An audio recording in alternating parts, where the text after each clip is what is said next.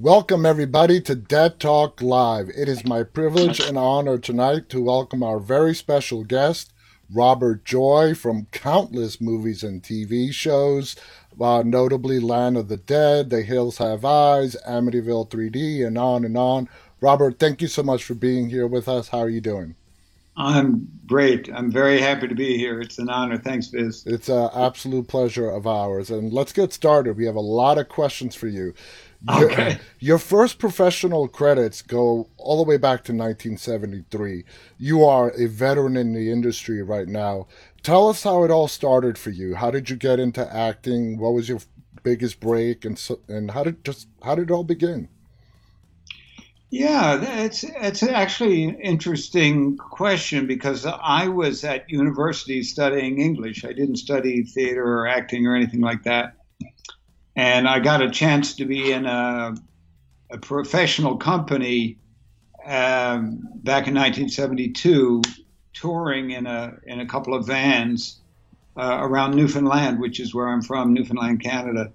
And we did a British farce at night and Wizard of Oz in the daytime. So it was my first playing the cowardly lion. It was my first experience with, creature makeup. That's Uh, awesome. I hadn't thought about that before, actually. But then one thing led to another. I ended up going to England to go to university there. I won a scholarship to go there. And I got a chance to join people who had been part of that Newfoundland tour. They put together a comedy group called Codco, and we wrote our own material, and we had a very successful stage career, and we actually did a television show for the CBC, a one-off thing, and it was great for like 3 years. At the end of that, I got a chance to audition for a production of The Diary of Anne Frank in Toronto. Wow. And the thing that made it different was that Eli Wallach was going to come up and with Ann Jackson, his wife, and Roberta Wallach, his daughter, to play the Frank family because he knew the producer of this theater who was starting this brand new theater in Toronto with this production with the famous Wallach family. And suddenly there I am acting opposite Eli Wallach and his family. And because it went well in Toronto, I got invited to New York. And that was the big break. And the rest So, and the rest is yeah, history, huh?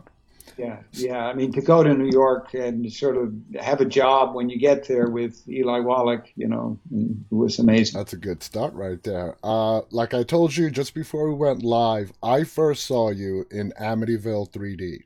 Okay, and then that came out in '83.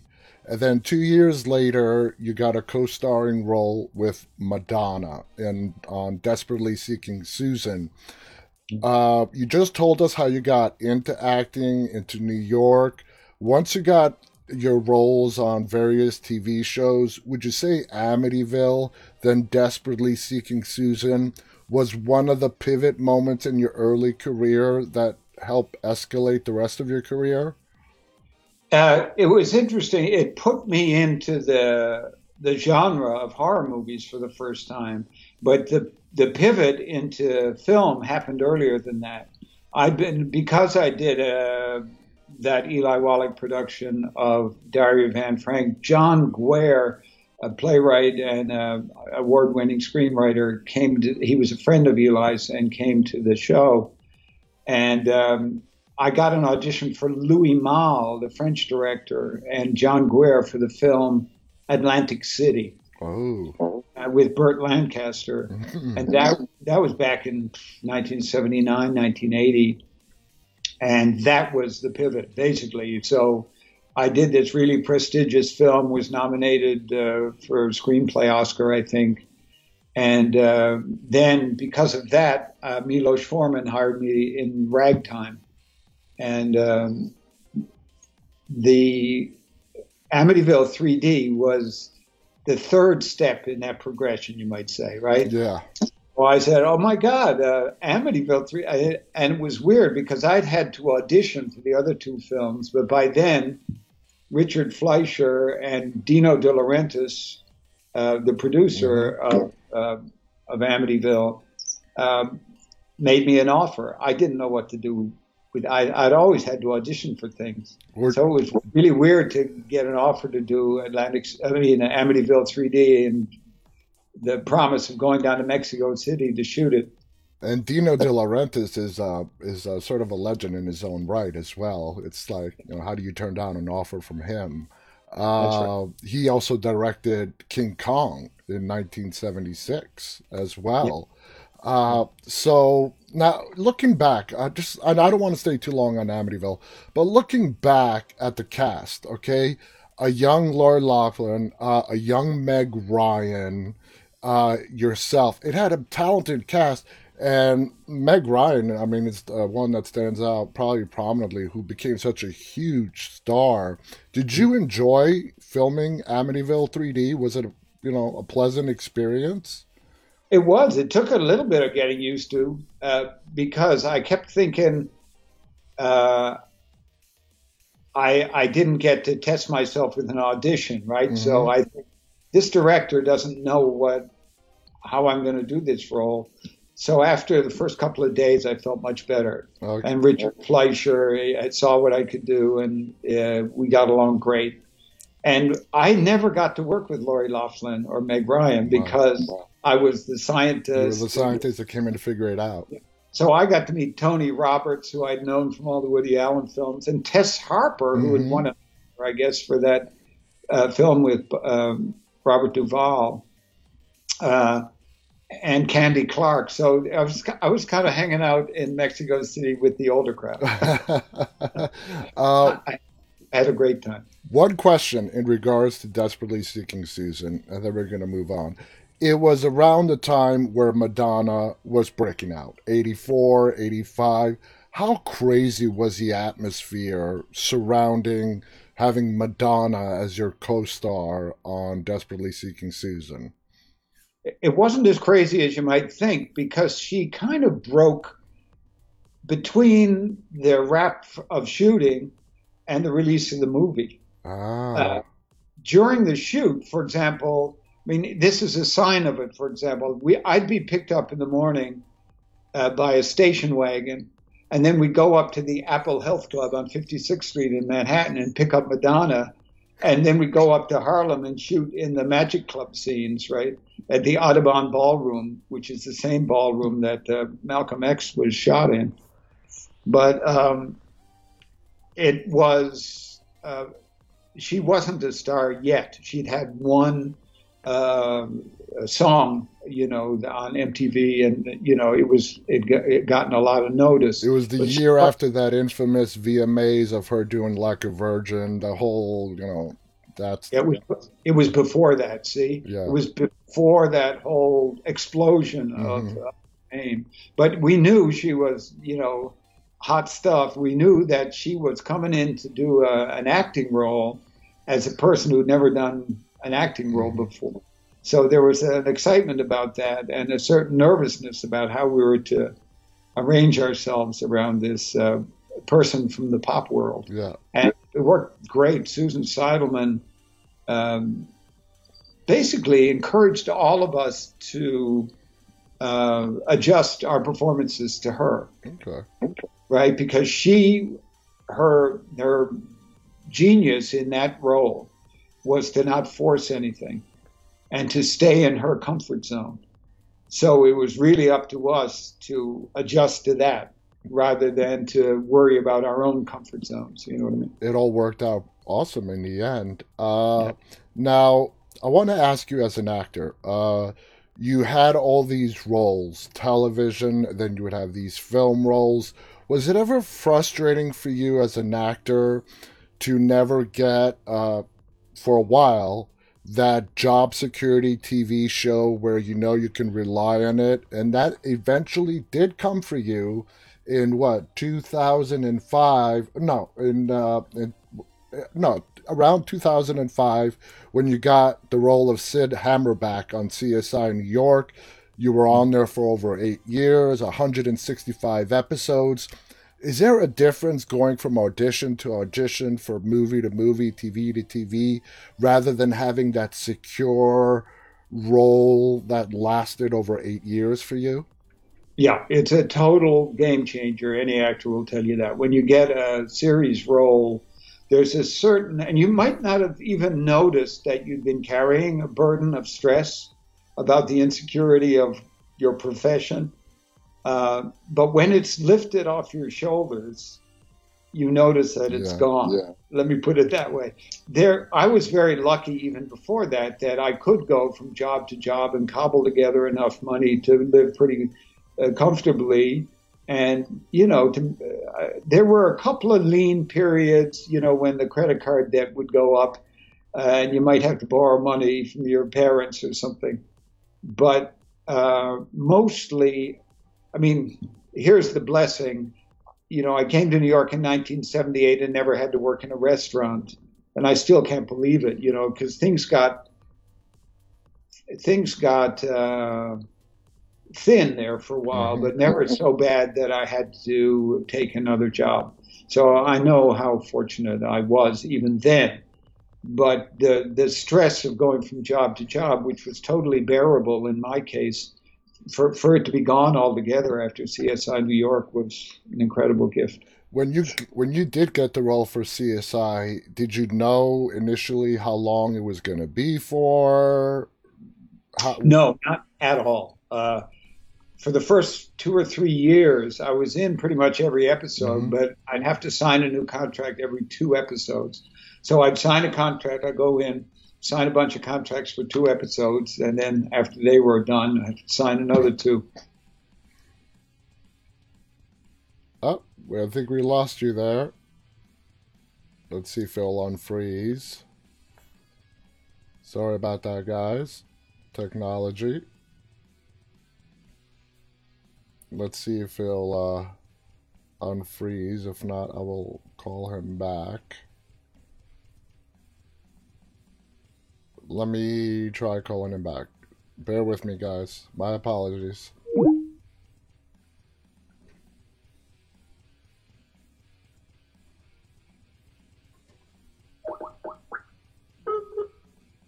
Let's see.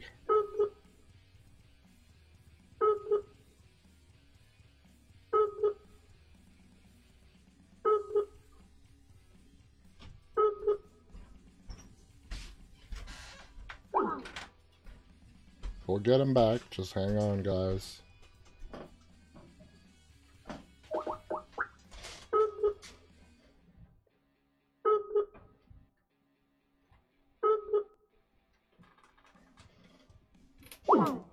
Mm. Gotta love the internet.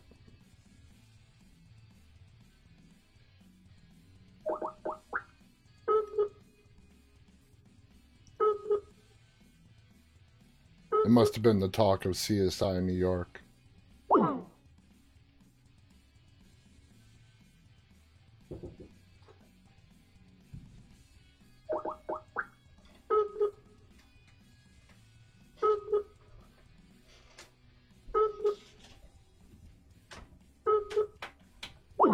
No, it looks like he's lost internet connection.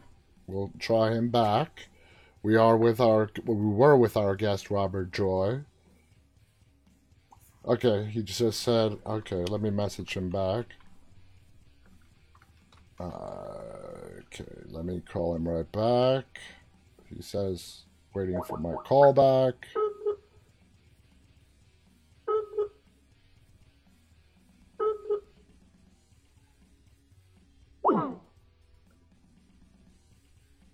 Let me give him a message here.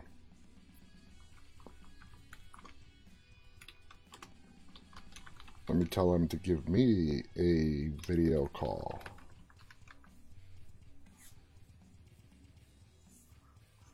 Let's see if it works that way if he tries calling me. Obviously, his messages are coming through, so the internet is working, so I don't know why the video disconnected.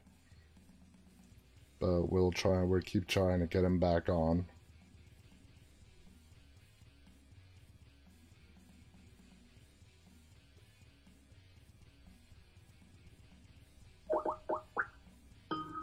Oh, that's a good sound.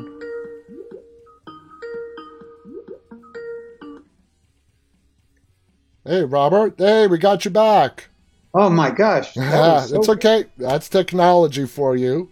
That's yeah. technology. We got you back. Everyone's cool. Everyone's still here.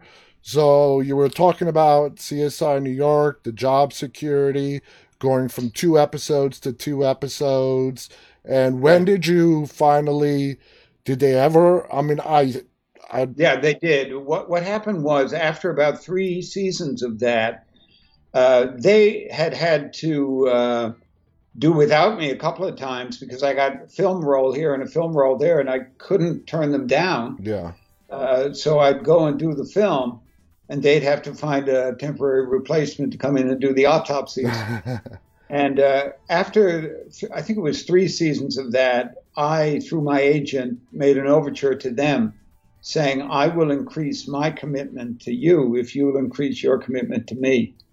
And when you go from being a guest star to being a regular, your salary goes up Oh yeah. and the number of episodes you're guaranteed goes up.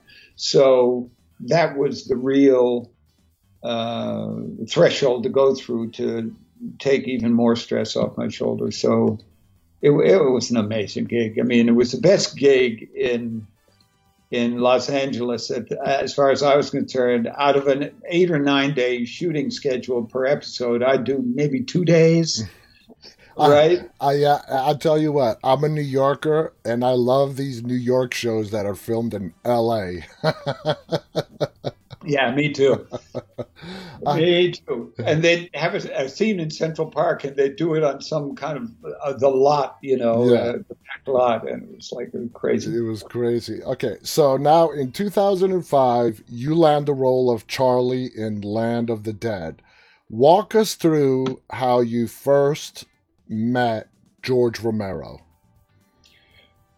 I had met him while I still lived in New York. I auditioned for and got the role in The Dark Half Mm, with Timothy Hutton, and that went very well. It was like a two-scene role, and then the character seems to appear later. I didn't even have to be in that scene, his death scene, which was really grisly, and was kind of a great role.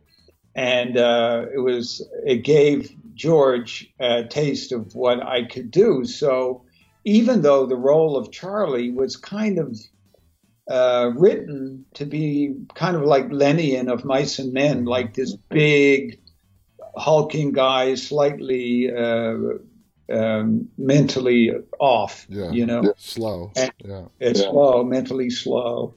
And so I could tell when I walked into the first audition that the producers who were sitting around George were skeptical. It's like, what's this skinny, guy, little guy doing in here for this role? We thought it would be some big kind of linebacker sort of guy. And, but I did the audition and, George fought for me. I think I had to come in and do a callback and convince some more people. That's right. And that's what happened. And George is that kind of a collaborator that once you're on the project, he is, on the one hand, giving you all kinds of room to invent on your own, but on the other hand, very interested in every detail. You might remember Charlie wears a little wool hmm cap. And he said, yeah, that's what we want. We don't want the other kind of cap or any of the other kind of hats they tried on. So, George is at the costume fitting, and he said, here's what we should do. And he comes and starts picking at the hat. He says, can you come bring your scissors over here and let's have a hole in the hat right here. And so I'm thinking this guy is so into the detail and the feel of it and to make it as authentic as he can possibly make it. I'm such an admirer of George and his work. Yeah. How did it feel for you to be a part of his Dead series? I mean, that's what makes him so famous. I mean, he is the grandfather, the father of the modern day zombie, and to be in the Dead series. First question is, how did that feel? And second question is, did he explain to you in any way a timeline in relation to the other Dead movies? Night, Dawn of the Dead, Day of the Dead? Is this a decade after? Is it even in the same universe? Is it a different world? How did he explain it to you? He gave me the impression, as I recall, that it was later than the other ones, like they're in kind of chronological order. Mm-hmm. And at the end, the feeling that they're all going to have to head into the Arctic, to get away from the plague sort of thing. It sort of promised a move north, but it was in the future. And he had, obviously, I think, a kind of a political, as he did in all his Dead movies, a political theme to play about people with wealth separating themselves from the general population and people barricading themselves. It was kind of another comment on racism and classism in America. So it just took it that extra step into the future. Let's put it that way. Yeah. So, it was a fascinating thing. I mean, you felt amazing to be in. To answer your first question, it felt amazing to be in the Dead series. It felt like you're in the inner temple, the inner sanctum, of something that's very iconic. I can imagine you're like part of this series now that is forever. It's always going to be there. It's always going to be talked about. And yeah, I totally understand what you say about the class system. You have Dennis Hopper, who is leading the rich and the elite, who are living luxuriously. And even in the protected city, you have the Skid Row part, for lack of a better term. Yeah. Did you watch, I assume you've watched Night of the Living Dead, Dawn of the Dead. Okay. How do you feel about how George took the zombies and the direction he took them in Land of the Dead, where the one zombie is actually showing intelligence, leads the zombies across the river into the city? How'd you like that take on it? I liked it. He felt the pressure of other directors and filmmakers almost co-opting the zombie world and speeding up the zombies and stuff like that. He felt in a way that, wait a second, let's do it right. Yep. And that what you feel, I think, in Land of the Dead is this evolution, and you kind of watch it happen in front of your eyes. It's not all of a sudden they can get on motorcycles and run around, but they slowly evolve into a situation where they kind of discover. It's like the primitive man discovering fire or something like that. Discoveries are made along the way, and in the audience you get to watch them happen. So that made perfect sense to me. And he's an inventive guy. He's not going to do the same thing in every movie. Yeah, and he's definitely shown that. Even throughout the Dead movies, Night of the Dead is different from Dawn, and it's different from Day, and then finally Land of the Dead. They're all different. It was a great cast in Land of the Dead. Yourself, John Leguizamo, Simon Baker, and then of course Dennis Hopper. What was the atmosphere like on the set? Did everybody get along? Was there cohesion? Did George have to step in when it came to the actors and try to keep things balanced, or did you guys have a good synergy on your own? I think we had a pretty good synergy on our own. The culture of the set, if you want to put it that way, was very much encouraging inventiveness and playing with each other. And if there was ever something that didn't seem right, George would comment. But he didn't really have to do much wrangling of the cast. The cast had a pretty good idea of how to make it work. And every now and again, something unexpected would happen, which he would welcome. I remember the scene when I first meet John Leguizamo's character. Charlie meets him. And you'll notice in the movie, and this was not in the rehearsal, John Leguizamo's smoking a cigarette, and he's calling me stupid. And I'm, kind of cringing at it, but trying not to react. And he throws his cigarette at me and hits me in the chest. And I thought, wow, man, this guy is the live wire. And that kind of thing, I mean, we all kind of loved it. He's a very spontaneous performer. And, it's like having a live wire, like an uncovered electricity on the set, and that makes it exciting. I love John Leguizamo. He's just, I could totally see him just going off and doing his own stuff, like what you just explained. Did George Romero bring in Tom Savini for any of the makeup work or for anything for Land of the Dead? Um, I always worked with Christopher Nelson. He was my artist, and because my makeup was so elaborate, I'd have to come in, before everybody else, kind of. And Christopher and I had a relationship that way. But I remember meeting Tom Savini, and I remember him sort of being around as a kind of consultant.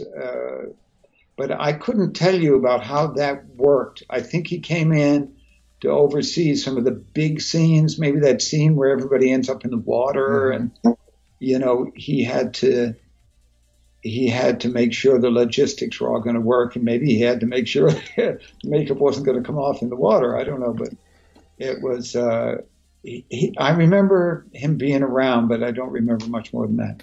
Now, we know George Romero likes to film all his movies in Pittsburgh. Was Land of the Dead filmed in Pittsburgh as well? No, and when you ask what it felt like on the set, it felt cold because we shot it in Toronto Really? in the winter, and we had a lot of bad weather, like really way sub-zero temperatures, and we lost some shooting days because of the weather, and it created logistical problems like crazy. We had these big things that kind of looked like jet engines that were set up around where the actors' chairs were to rest and everything. Because basically, while you were on camera, you were freezing. Most of the shoot was night scenes. Yes. Right? So you're in the middle of the night, the coldest part of the 24-hour period, and just freezing your ass off. And then you were standing in front of these big kind of jet engine heaters, trying to get a little heat back into your hands and feet before you went back to work. When you read the script, how did you feel that Charlie was going to be on the surviving side of the movie and not face death? Yeah. I like that because when you're in a movie like that where you realize there might be another movie afterwards, you always think, well, if I survive, maybe I'll come back. You never know. You never know. Now, we're going to skip a little bit to The Hills Have Eyes, but portraying someone surviving in a post-apocalyptic city as opposed to a nuclear test town, what's the differences? I mean, what, as far as prep and all that, when it comes to you in getting ready for the role itself?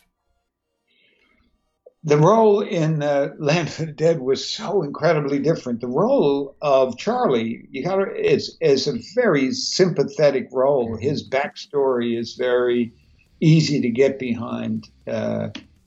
His fight for survival is a fight kind of to keep good things alive, if you know what I mean. Whereas lizards fight for survival is an entirely malign and malevolent struggle to kill as much as he can just to get through the day, if you know what I mean. Yeah. He's willing to try to kill a baby at the end, and butcher a baby. So we're talking about two very different characters to begin with, and it was kind of a relief in a way to realize that he's not going to survive the movie. That was a really hard sequence to shoot. We shot that in Morocco, and the temperatures were like 115 degrees, and crew members were dropping sometimes, from heat frustration. It was wow. It was really tough, and even the makeup artists had a hard time keeping the makeup on their faces. It would just kind of run off and melt off. Now, you've worked with some of the greats. You've worked with, for example, Denzel Washington, Donald Sutherland, the late James Gandolfini. I mean, how do you process that with working with so many great actors as yourself? You're a great actor as well. Uh, I know what you mean. It's very daunting. I was kind of lucky that the first big role I had was with on stage was with Eli Wallach. mhm. And I'd been such an admirer of him from all those Sergio Leone movies and from so many movies that he did. I mean, he was already a very famous actor in my book and a character actor. So I was really looking up to him. And then on the first day of work, you cannot sustain hero worship because you're at work. Hmm. So when you come in, you have that moment of saying, "Oh my God, it's Eli Wallach, it's Burt Lancaster, it's James Cagney, for God's sake, in Ragtime," and but you can't sustain it and do your work at the same time. Yeah. And everybody on the set realizes that when the time comes. And once you get down to work, it all drops away. It has to drop away. And they're invested. I mean, the really great actors are invested in it dropping away because they don't want that sense of hero worship to screw up the scene. Totally get it. Totally understand. Now, a year after Land of the Dead, you go on to what we just talked about, another, a reboot from a cult classic, and that's, of course, The Hills Have Eyes, Yeah. with Wes Craven. What was that your first encounter with Wes Craven? If not, what was your first encounter and how did it go?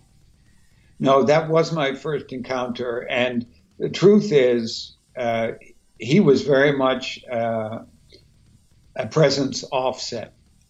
He wasn't hands-on as far as I could see. Now, maybe if you talk to Alexandre Aja and his collaborator there, but these two French guys who directed the movie, mostly Alexandre Aja, and I can't remember the writer's name, but they were through the casting process, and so all my connection was with them, and they had a very focused vision, I'm sure in consultation with Wes Craven and with his approval.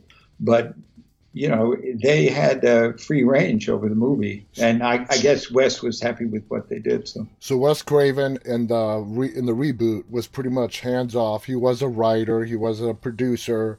Yeah. Was there any pressure? He would have been hands-on with the director, I'm sure. Oh, yeah, but yeah. He wasn't hands-on with the actors. So. Okay, yeah, that's what I meant. Now, was there any pressure that you felt because Wes did the original, and now he came back as a producer writer for the reboot? Was there any pressure from anywhere to kind of live up to the original? Because maybe Wes Craven is involved in both projects. Did you guys, as the actors on set, feel any kind of pressure? Never. I must say, as much as possible, it seemed like we were doing something new. And to read the script and to hear our director say, what did he say? I wanted to be brutal and uncompromising, he said in his French accent. And, you know, he had this insistence that it was going to be as brutal and uncompromising as he could make it. It was,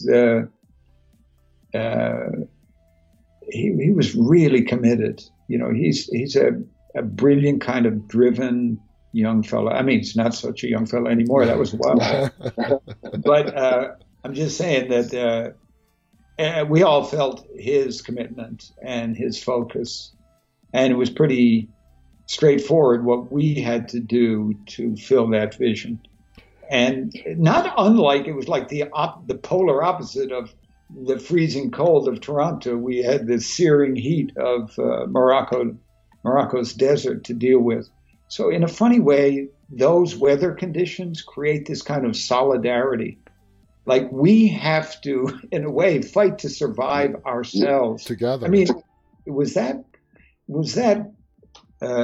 difficult? You know, the conditions under which we shot were very difficult, and we had to dig in and put our nose to the grindstone to get it done. And we were very proud at the end of every night, say, we got that, this is great, you know. And we'd go home and sleep the day away and then go out again in the night. Is there any way why Morocco and not like the desert of Nevada? I mean, do you know why Morocco? No idea. Yeah, I know it had something to do with budget, right? I mean, it's got something to do with saving money by using a European crew. You got to remember the director and his associate. I'm so embarrassed that I can't remember the other fellow's name. But anyway, they were from France. Mm-hmm. So some of the department heads that they wanted to use were European. And so it kind of made sense in that way. And the Moroccan crew members, I have a feeling that there was a budgetary consideration there. I'm pretty sure, yeah. I mean, it has to be. It has to be. A lot of people don't know this, but Greg Nicotero had a part in The Hills Have Eyes. Do you remember any interaction with Greg at all? Well, he was there for the design meeting for the makeup in North Hollywood. And he had designed Charlie's makeup too, you know, in Land of the Dead. Yeah, I mean, Greg Nicotero was, I think, one of the assistant makeup artists on Night of the Living Dead. He worked with George Romero in Pittsburgh a lot. Oh yeah, oh yeah. You know, so there, and of course now he's gone on to do The Walking Dead and everything as a producer. But he. So yeah, he was very much present for the design phase of all the makeup, and then would make appearances in a supervisory kind of way once we're shooting. But I don't remember him being in the movie. Do you remember what the role was? I do not remember the role. During my research for tonight, he is listed in the cast. You know, Greg Nicotero to this day loves to put on the makeup as a zombie. You know, on The Walking Dead. He just loves it. He loves doing it. So he probably has a very passing role on The Hills Have Eyes where he got to put on a whole bunch of makeup where you would never recognize him. But I was very surprised. He was listed in the cast, and I thought that was really cool. And I had no idea that Greg Nicotero had anything to do with Land of the Dead. So, or his While we're makeup. on Land of the Dead for a second, you know Simon Pegg. Mm-hmm. He was a big admirer of George Romero, and, you know, he had done Shaun of the Dead. Yeah. So he and a friend of his came to do Land of the Dead. You know, they're in the movie, in the kind of Skid Row section where there's a kind of a fair and people are in cages and stuff. He's one of the zombies in the cage. Oh, God. I wonder, I don't know if he has a credit on the movie, but it was a goof for him to do. You know, he really wanted to do it. And so he went through the trouble of, you know, going through all the makeup and spending a long shooting day doing that stuff. Now, you see, that's why I love doing these interviews. You get all this fascinating information. Now, after such a long and ongoing distinguished career, where does horror hold a place in your heart in regards to films, TV that you like to appear in? You know, I'm open. You know, you're talking to a character actor here, right? Mm-hmm. So I'm available for work is the way I think about it. And whatever jobs come my way, I like to do them. I mean, typically, I'm not a person who likes to say no. The job would have to be pretty bad for me to say no to it. And so horror has become a kind of a wonderful genre for me to venture into. It, to be quite honest, wasn't a genre that I would buy tickets for and go to the movie theater and watch very often. You know, I remember having a very strong reaction to The Exorcist when I saw it. I thought, oh my God. Yeah. Yeah, I thought I'm not sure I want to be seeing these kind of movies. But the more I got into the genre, the more I appreciated the the genre and could see the genius of it. And then, we're working with people like George. It makes it very pleasurable to explore the genre. So I've done a couple of things since then that are similarly kind of exploring that genre, right? And I'm always happy to do it. It veers into science fiction sometimes, the difference now between horror and sort of futuristic thriller are, they're getting blurred, the borders, right? So, what do you think about the progression of horror through the years, like from Amity 3D, it is a horror movie, to the amount, I don't know if you watched the amount of gore that is being allowed now on television in regards to shows like The Walking Dead or even in the movies. What do you think about that progression? I know it's all possible now as opposed to, back in the 80s and 90s with the advent of CGI. They can go nuts, crazy. So how do you feel about the evolution of horror over the past several decades?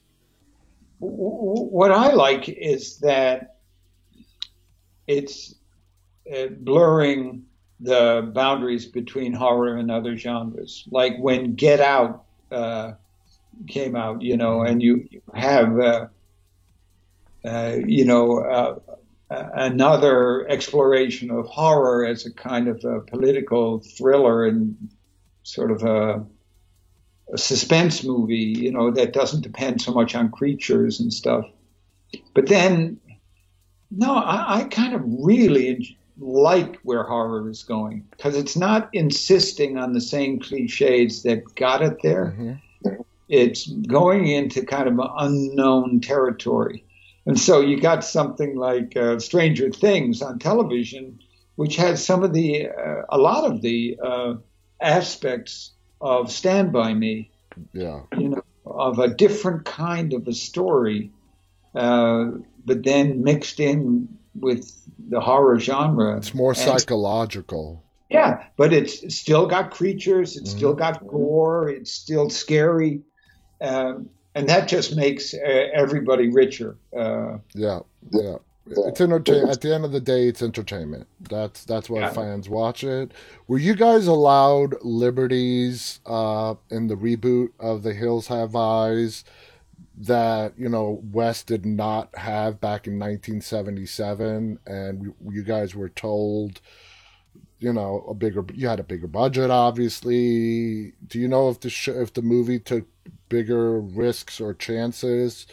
Well, there was one thing that happened with the makeup design, and you probably know this already, but Greg Nicotero's makeup designs are pretty much real. Mm-hmm. They're his whole studio, no matter if he's the designer or just overlooking the designers, but they're real. They're not digital. No. So it was a big change to have the Ruby makeup be digital. There's the character Ruby that my character chases after in the final sequence of the movie, and I'm going to get you. I'm looking to kill her, and the tables are turned, which was freaky for me because my daughter's name is Ruby. But anyway. But there was a big deal for them, and Greg had to play this, I think, very with finesse, that she had digital eye shape changes that were, some kind of trick, some kind of digital trick to make her eyes seem different. And that was, so that was something that couldn't have been done in the original Wes Craven version. And they, so they didn't go to hell with it and doing all kinds of weird things, but they did that. They also did, I had a kind of a tail. That's why they're called lizard, a bandolero with all bullets and everything. And I could use it to flatten the tires of cars, because it had spikes in it, or I could use it as a weapon. Hmm. So when I used it as a weapon, that was an exhausting scene to shoot and took a lot of rehearsal. The fight scene, the fight scenes, I should say, that led to my the culmination of the movie at the end. And I noticed when I saw it, I wasn't sure what this was going to happen, but I had to deploy the tail in several of those moves. And I noticed in the post-production, they would add extra links. They would add extra length and movements to the tail with CGI. Yeah. But they were very subtle and spare with it. They didn't go overboard with that kind of stuff. Wow, that's awesome. Now, after a day of shooting a character like Lizard, all the makeup, when the makeup comes off and you're done for the day, do you have any technique to put the character that you've been playing all day aside until you're ready to pick it back up again? How do you separate yourself? The biggest help is human need. I'm a person who gets hungry after 4 hours. So at the end of a shooting day, I'd be really hungry and I'd have to get, and the meal would be what would bring me back down.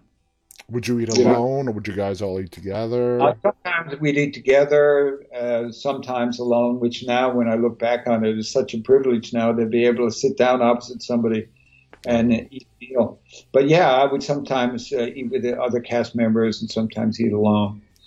What would you say was the most challenging part? You just talked about the physical exhaustion with that tail scene about playing Lizard. Yeah. That was it. I come from Newfoundland, Canada, right? So I have a tolerance for cold, but I don't have much of a tolerance for extreme heat. I'm with you. And you know what I'm saying? Mm-hmm. And so I remember a couple of times when I thought, wow, you really got to dig deep to get back out there when you're flat out exhausted, and then you got to suck it up and go at it again. And that scene in the trailer was a very hot day indoors with not a lot of, it was like in a big garage, like a warehouse, and there were hot lights on us all. And I remember feeling very worried about the baby. There was a baby in that scene. Wow, yeah. Right? Yeah. And at certain shots, the baby was a doll. I was much more comfortable with that. But when the baby was a baby, wow, it was tough because of the heat. And then in between takes, if the baby started to cry, they usually have twins for that kind of casting. And I think they might have had. I remember feeling the stress so much that the mother or the caregiver for the baby was there, and the stress of not wanting to do more takes than necessary, or not just subject this baby to more noise and heat than was necessary. I thought that really bothered me, I remember. So that was maybe the hardest day on that movie. Wow. Do you think Lizard was just a pseudo leader, or was he just feared by his peers, the fellow miners and so on? What do you think his role within the group? How would you define it? I'm trying to remember. Didn't Billy Zane play a character who was kind of more the leader? Yeah, he was certainly a kind of leader. It felt like he was the commando of the mutants. It's a long time ago now, so I haven't seen the movie in a while. But definitely, as far as violence goes, he was right up there. Yeah, so it felt on that score that he was the commando who would go in and get the meat, if you know what I mean. He would go in and win the battle that had to be fought. but I didn't get the feeling that he was the brains behind the operation. Okay. Now, there was a sequel to the reboot of The Hills Have Eyes. Do you like how they did it, or would you like to have been a part of it if they brought back some of the original cast from the first one?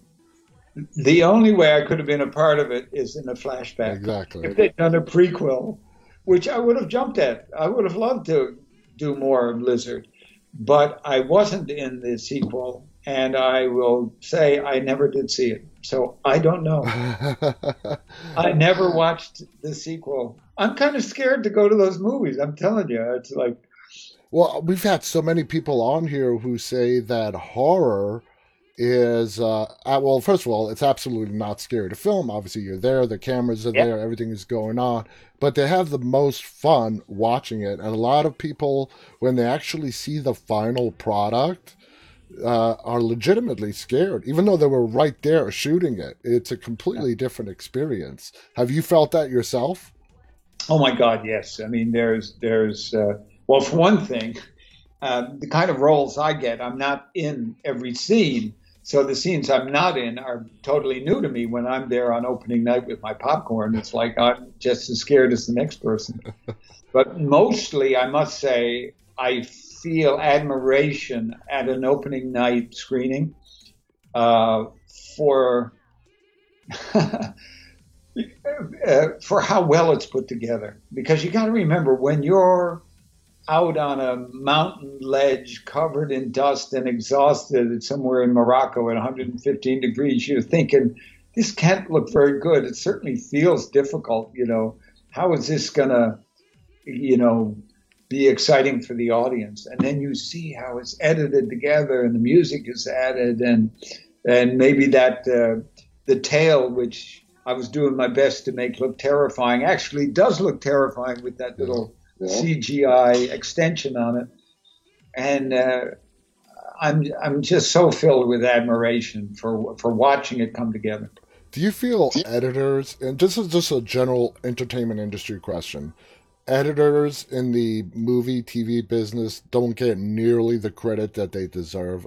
They do such a fantastic job. They're the ones that put the final product together, sound, video, all the CGI that's given to them. Do you feel don't get the credit that they deserve?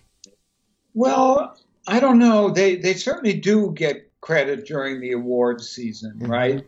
And the picture editor gets particular credit, and that person should. I mean, there's no question about it. They should get all the credit they possibly can because, the idea that they wouldn't get as much credit as the star actor is ridiculous because they're such a crucial part of the collaboration. But you got to remember, not only the picture editor, but the composer writing the score. The sound editor, there's all kinds of effects, digital effects that come after the shoot. And it's kind of amazing, the extent of the collaboration. And it's especially impressive for a stage actor like me, who's usually, there's designers and stuff on stage too. But when you step onto the stage, what you're presenting to the audience is right there that night. And when you're performing in front of a camera, what's presented to the audience, half of it hasn't even happened yet. Exactly. You do your stuff and then it's put into somebody else's hands and put into somebody else's hands. And it's kind of a miracle when it comes together into a genius piece of art. It's like, wow, that's it. The final product, you said it, you nailed it on the head. The final product is a work of art. Do you, in your roles as Lizard or in Charlie in Land of the Dead, do you like to do some stunts on your own, or do they employ stuntmen? Just for you in particular, on the roles that you've had throughout your career. If I can do a stunt without injury, I want to do it myself. So I remember early on in shooting Lizard had to jump from the top of the trailer to the ground. And I thought about doing it myself, and I think that ended up being a stuntman. And then I had to land, right, as I recall. So I had to jump anyway, but not from such a high height. Yeah, And, yeah. so you end up finding a kind of a compromise where you do as much as you possibly can. And I remember the fight scene, for example. I would put on the body armor, whatever, under the costume and try to make it work. There was one sequence close to the end of that fight where I had to fall backwards on rocks, and that was tough. And I had these armored plates, this kind of body armor that riot police would use, I guess. And then I had to fall backwards on the rocks. And I said, it's not quite working for me in rehearsal because the rocks still could be felt through the armor because we had to figure out a way to take some of the protrusions, some of the things that were sticking up, to smooth it out a little bit. So I wouldn't hurt myself. Do directors try to encourage actors to try to do as much of their stunts as possible, or is it that changes from director to director? It changes from director to director, and you'll just as often find a director who doesn't want you to do stunts. Okay. Just imagine, like, if I had hurt my back falling back on the rocks. Yeah. Everything's shut down. I can't go to work. I can't go to work the next day, and they'd have to shut down. It's like, no, you're absolutely right. So they're more likely to be cautious, to be daring on that score. And I think you'll find that actors who are famous for doing their own stunts have to really fight for that right to do it. Oh yeah, I've heard that. Especially if they're stars, right? Exactly. If they go down, the whole show goes down, or the movie goes down. Now, one last question. We are almost out of time. I've said repeatedly, you've had this long, illustrious career. Do you ever say to yourself, you know what? I look back. I've done all this amazing stuff. Maybe it's time to, hang it up and just enjoy doing some other stuff, enjoy the rest of my life? Or is the passion for acting just such a fire in you that you want to do it for as long as you can? That's what I think, what you said second. I've enjoyed the progression, you know what I mean? And I look at myself in the mirror and say, oh, I'm getting older now. This is kind of cool. So there's a whole other kind of range of acting that I can do now that I couldn't do before. And it wouldn't be hard for me to imagine, I try to keep myself in good physical health. So I kind of like the idea of being 110 years old and playing some kind of character, in a movie and, scaring somebody. Yeah, because you see all these people. I don't like to use the word old. My kids think I'm old. I'm 46. I mean, it's subjective. But they've had these long, illustrious careers and accomplished so much. And well into their 70s and beyond, they're still going. So it has, to me, the way I reconcile that, I'm not an actor, I'm not, I'm not in that part of the industry, is it just has to be the passion for the work, a passion for the craft that just keeps the motivation and the energy there for you guys to keep going. And I got to say, the excitement of being invited onto a good project, I don't see how you say no to that. It's a thrill. Yeah, somebody sends you a script and says, we'd like you to play this role, or would you like to audition for this role? If I read it and say, ooh, that's juicy, there's an excitement immediately. And so not to play it seems to be a vote against life itself. Oh, never thought of it like that. Like you say yes because you go where the juice is. If you it's almost like refusing food. You don't want to starve to death.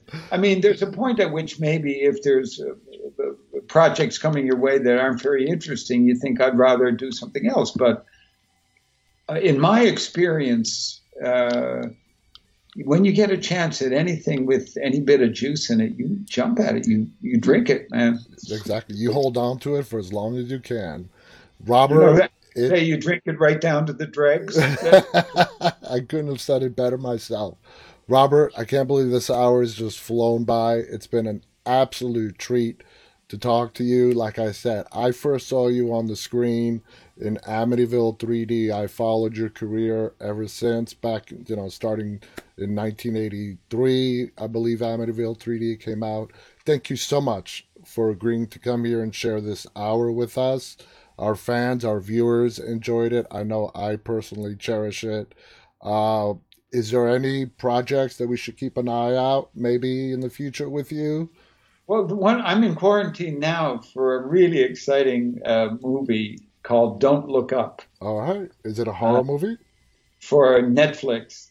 I'm not going to say it's a horror movie, but it does involve a threat to the whole planet. Uh, Let's put it that all way. right. We'll keep an eye out for it. Don't Look Up with Robert Joy. Robert, thank you so much. Again, guys, thank you so much for tuning in. Till tomorrow night, guys. Stay safe. Any final thoughts, Robert, you want to share? No, it's been a great pleasure to talk to you, especially during this pandemic, to be able to actually have a fun conversation with somebody I've never talked to before. Yeah, So we all thank you. thank you, and we all got to stay connected. Thank you, everybody. Till tomorrow. Good night. On behalf of Robert and myself, stay safe and stay walking. Bye bye.